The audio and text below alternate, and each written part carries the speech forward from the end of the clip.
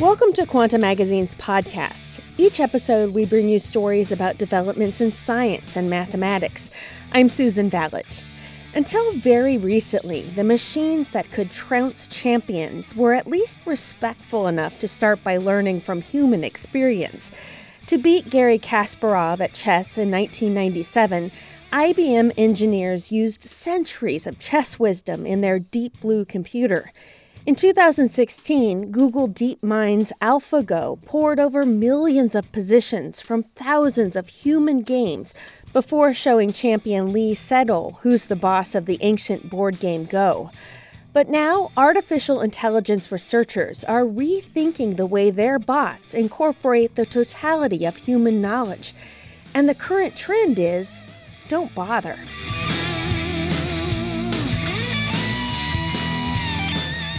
Last October, the DeepMind team published details of a new Go-playing system, AlphaGo Zero, that studied no human games at all.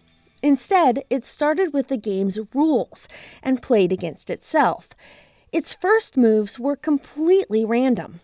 After each game, it folded in new knowledge of what led to a win and what didn't.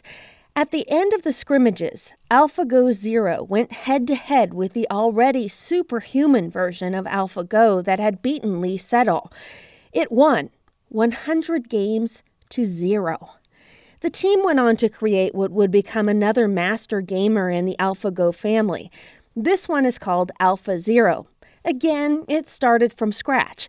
In a paper posted to the scientific preprint site archive.org in December, DeepMind researchers revealed the trained-up AlphaZero outperformed AlphaGo Zero. So basically, it beat the bot that beat the bot that beat the best Go players in the world. And when it was given the rules for chess, or the Japanese chess variant shogi, AlphaZero quickly learned to defeat the top-level algorithms for those games, too. Experts marveled at the program's aggressive, unfamiliar style. Danish Grandmaster Peter Heine Nelson once told a BBC interviewer that he'd always wondered what it would be like if a superior species landed on Earth and showed us how they played chess. He joked that now he knows.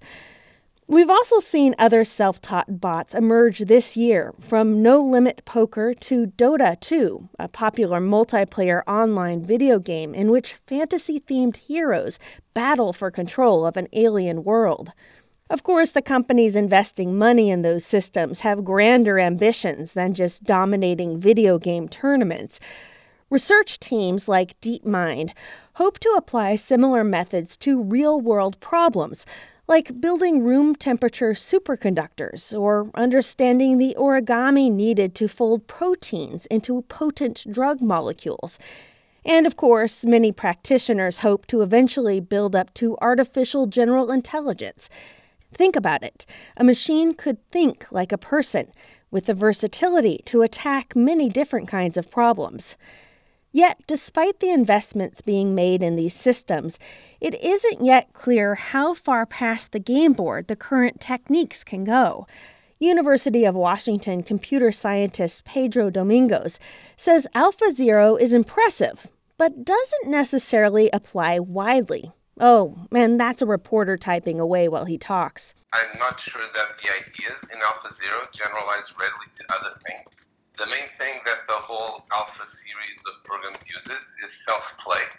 Games are a very, very unusual thing because you can generate unlimited amounts of data by playing against yourself.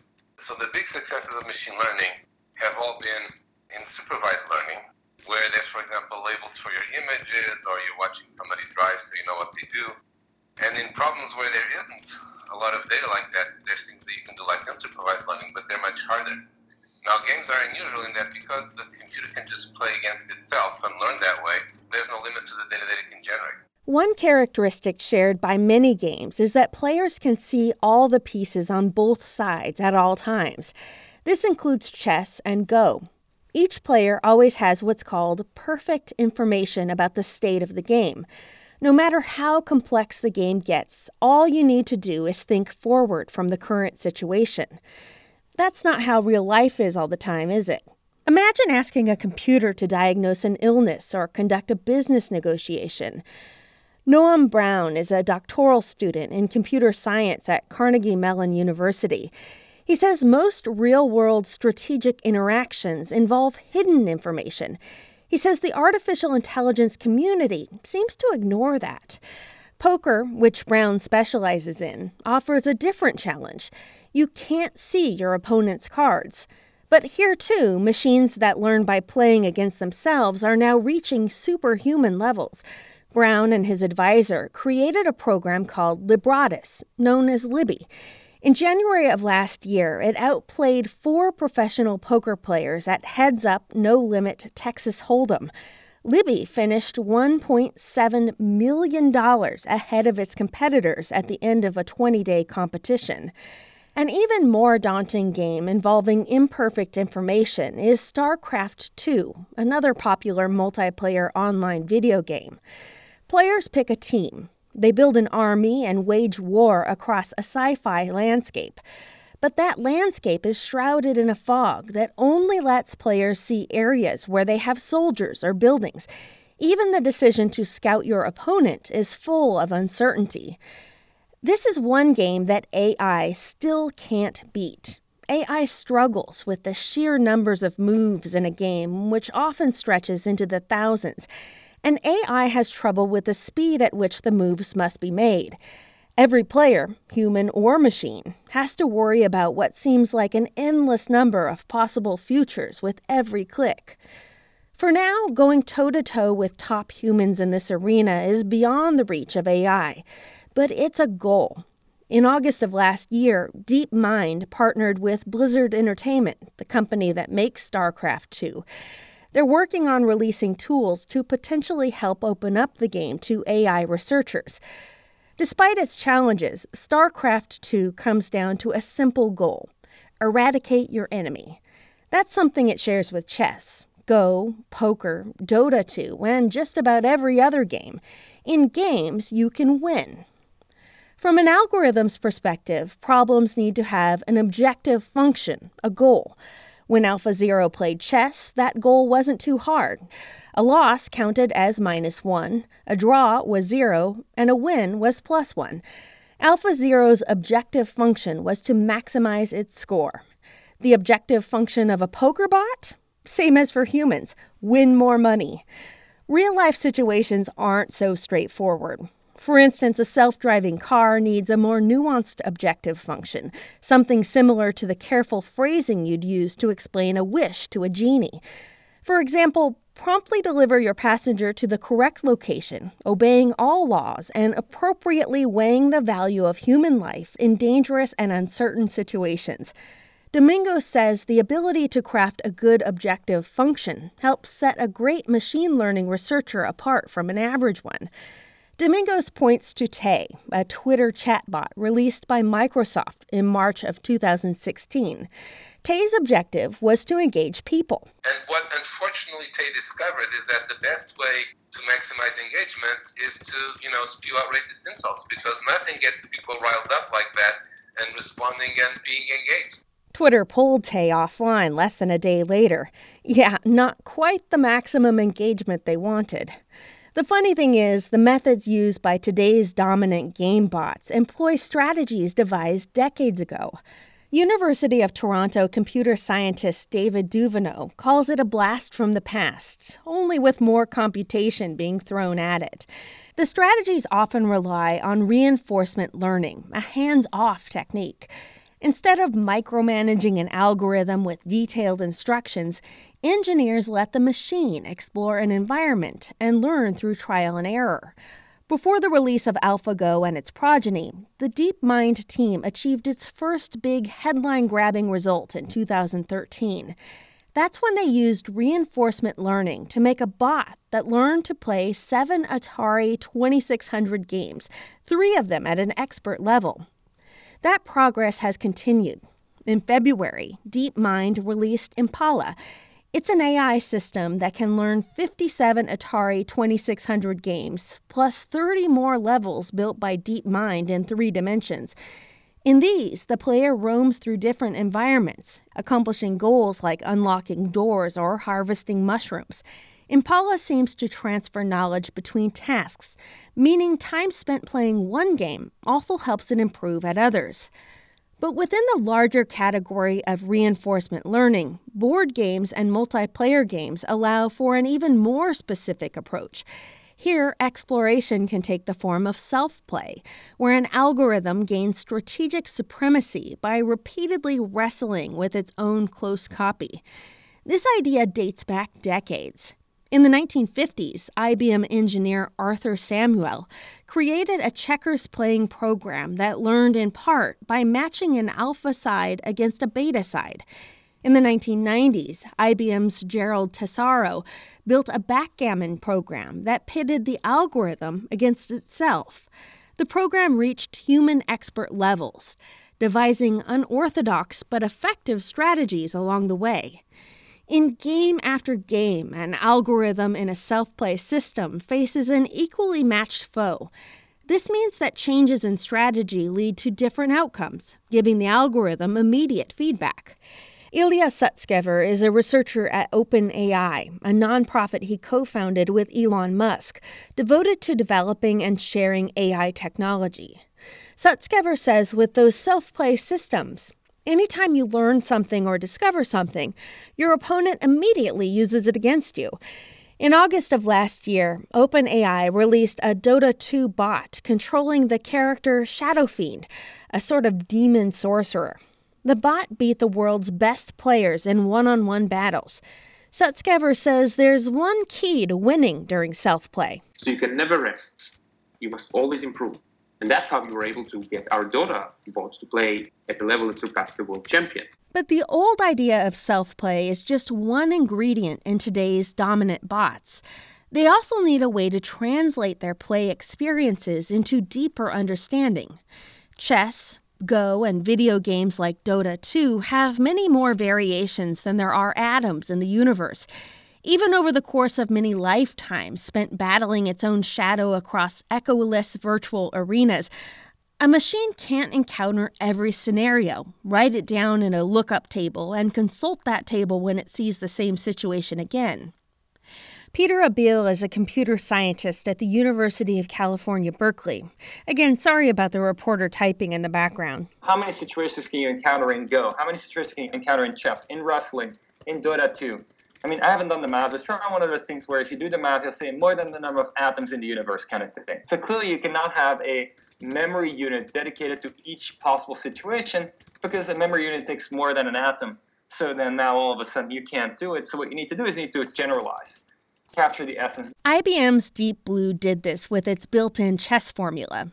It was armed with the ability to gauge the strength of board positions it hadn't seen before, so it could adopt moves and strategies that would increase its chances of winning. In recent years, though, Abil says a new technology has made it possible to skip the formula altogether. In the past, people put more engineering into the representation to get the top chess players, AI chess players, and now, all of a sudden, the DeepNet just captures all of that without you needing to engineer what it means to be the essence of a board situation. Deep neural networks are built out of layers of artificial neurons that stack like pancakes. They've soared in popularity in the last few years. When neurons in one layer fire, they send signals to the next layer up, which sends them to the next layer, and so on. By tweaking how the layers connect, these networks become fantastic at morphing inputs into a related output, even if the connection seems abstract. Give them a phrase in English, and they could train themselves to translate it into Turkish. Give them pictures from an animal shelter, and they can identify which ones contain cats. Show them a game board, and they can identify their probability of winning.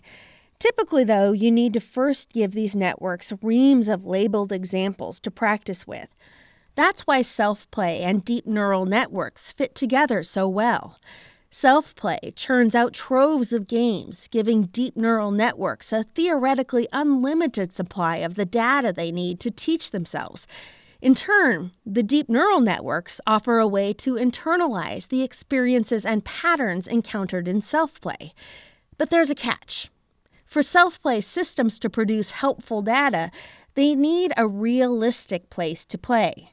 Chelsea Finn knows this. She's a Berkeley doctoral student who uses AI to control robot arms and interpret data from sensors. Again, excuse the reporter typing under her voice. All of these games, all of these results have been in settings where you can perfectly simulate the world. You can perfectly simulate what will happen if you take a certain action, if you take a certain move. And therefore, you can basically train the system using many, many lifetimes of data. The real physical world, on the other hand, we can't simulate. We don't know how to simulate the real world. We've seen it already with self-driving cars. They have a hard time dealing with bad weather and even cyclists. Or they might not capture bizarre possibilities that turn up in real life, like a bird that happens to fly directly toward the car's camera. Finn says for robot arms, initial simulations provide basic physics, allowing the arm to at least learn how to learn. But they fail to capture the details involved in touching surfaces. That means that tasks like screwing on a bottle cap or conducting an intricate surgical procedure would require real-world experience, too. So for problems that are hard to simulate, self-play isn't very useful. Deep learning pioneer Yoshua Bengio says there's a huge difference between a perfect model and a learned estimated one, especially when reality is complex. But that still leaves AI researchers with ways to move forward. It's hard to pinpoint the dawn of AI gaming supremacy. You could choose Kasparov's loss in chess or Lee Sedol's defeat at the virtual hands of AlphaGo. Or remember when Jeopardy champion Ken Jennings lost to IBM's Watson in 2011? Watson could parse the game's clues and handle wordplay. The two-day match wasn't even close. In his final answer, Jennings joked that he welcomed our new computer overlords. Watson seemed to be endowed with the kind of clerical skills humans use on a host of real-world problems. It could take a prompt in English, rummage through relevant documents at lightning speed, come up with irrelevant snippets of information, and settle on a single best answer. But years later, the real world continues to present stubborn challenges for AI. A report last year by the health publication STAT found that researching and designing personalized cancer treatments is proving difficult. That's what Watson's descendant, Watson for Oncology, is trying to do. Bengio, who has collaborated with the Watson team, says the questions in Jeopardy are easier in the sense that they don't need much common sense. But understanding a medical article is a lot harder. As special as games are, there are still a few real-world problems they resemble. The research team from DeepMind has suggested that its techniques may soon help biomedical researchers who would like to understand protein folding. To do this, they need to figure out how the various amino acids that make up a protein fold into a little 3D machine with a function that depends on its shape. That's tricky in the same ways chess is tricky. Chemists know the rules roughly well enough to calculate specific scenarios, but there are still so many possible configurations. It's a hopeless task to search through them all. But what if protein folding could be configured as a game?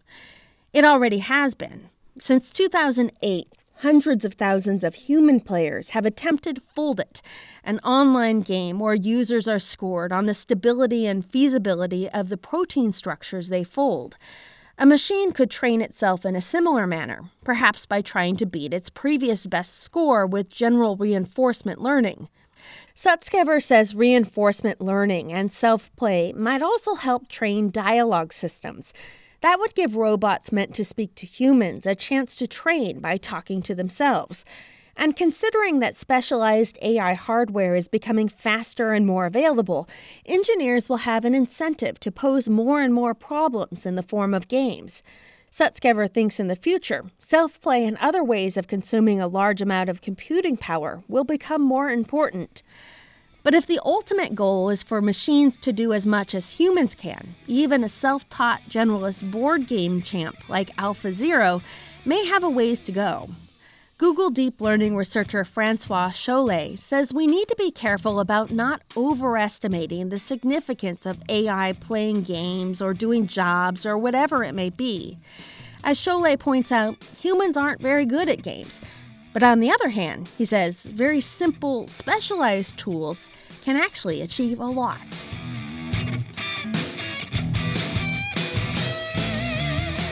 Michelle Yoon helped with this episode. I'm Susan Vallet. For more on this story, read Joshua Sokol's full article, Why Self-Taught Artificial Intelligence Has Trouble with the Real World, on our website, quantamagazine.org. Also, the MIT Press is publishing 2 Quanta books, Alice and Bob Meet the Wall of Fire, and The Prime Number Conspiracy. Order them now at Amazon.com, BarnesandNoble.com, or your local bookstore.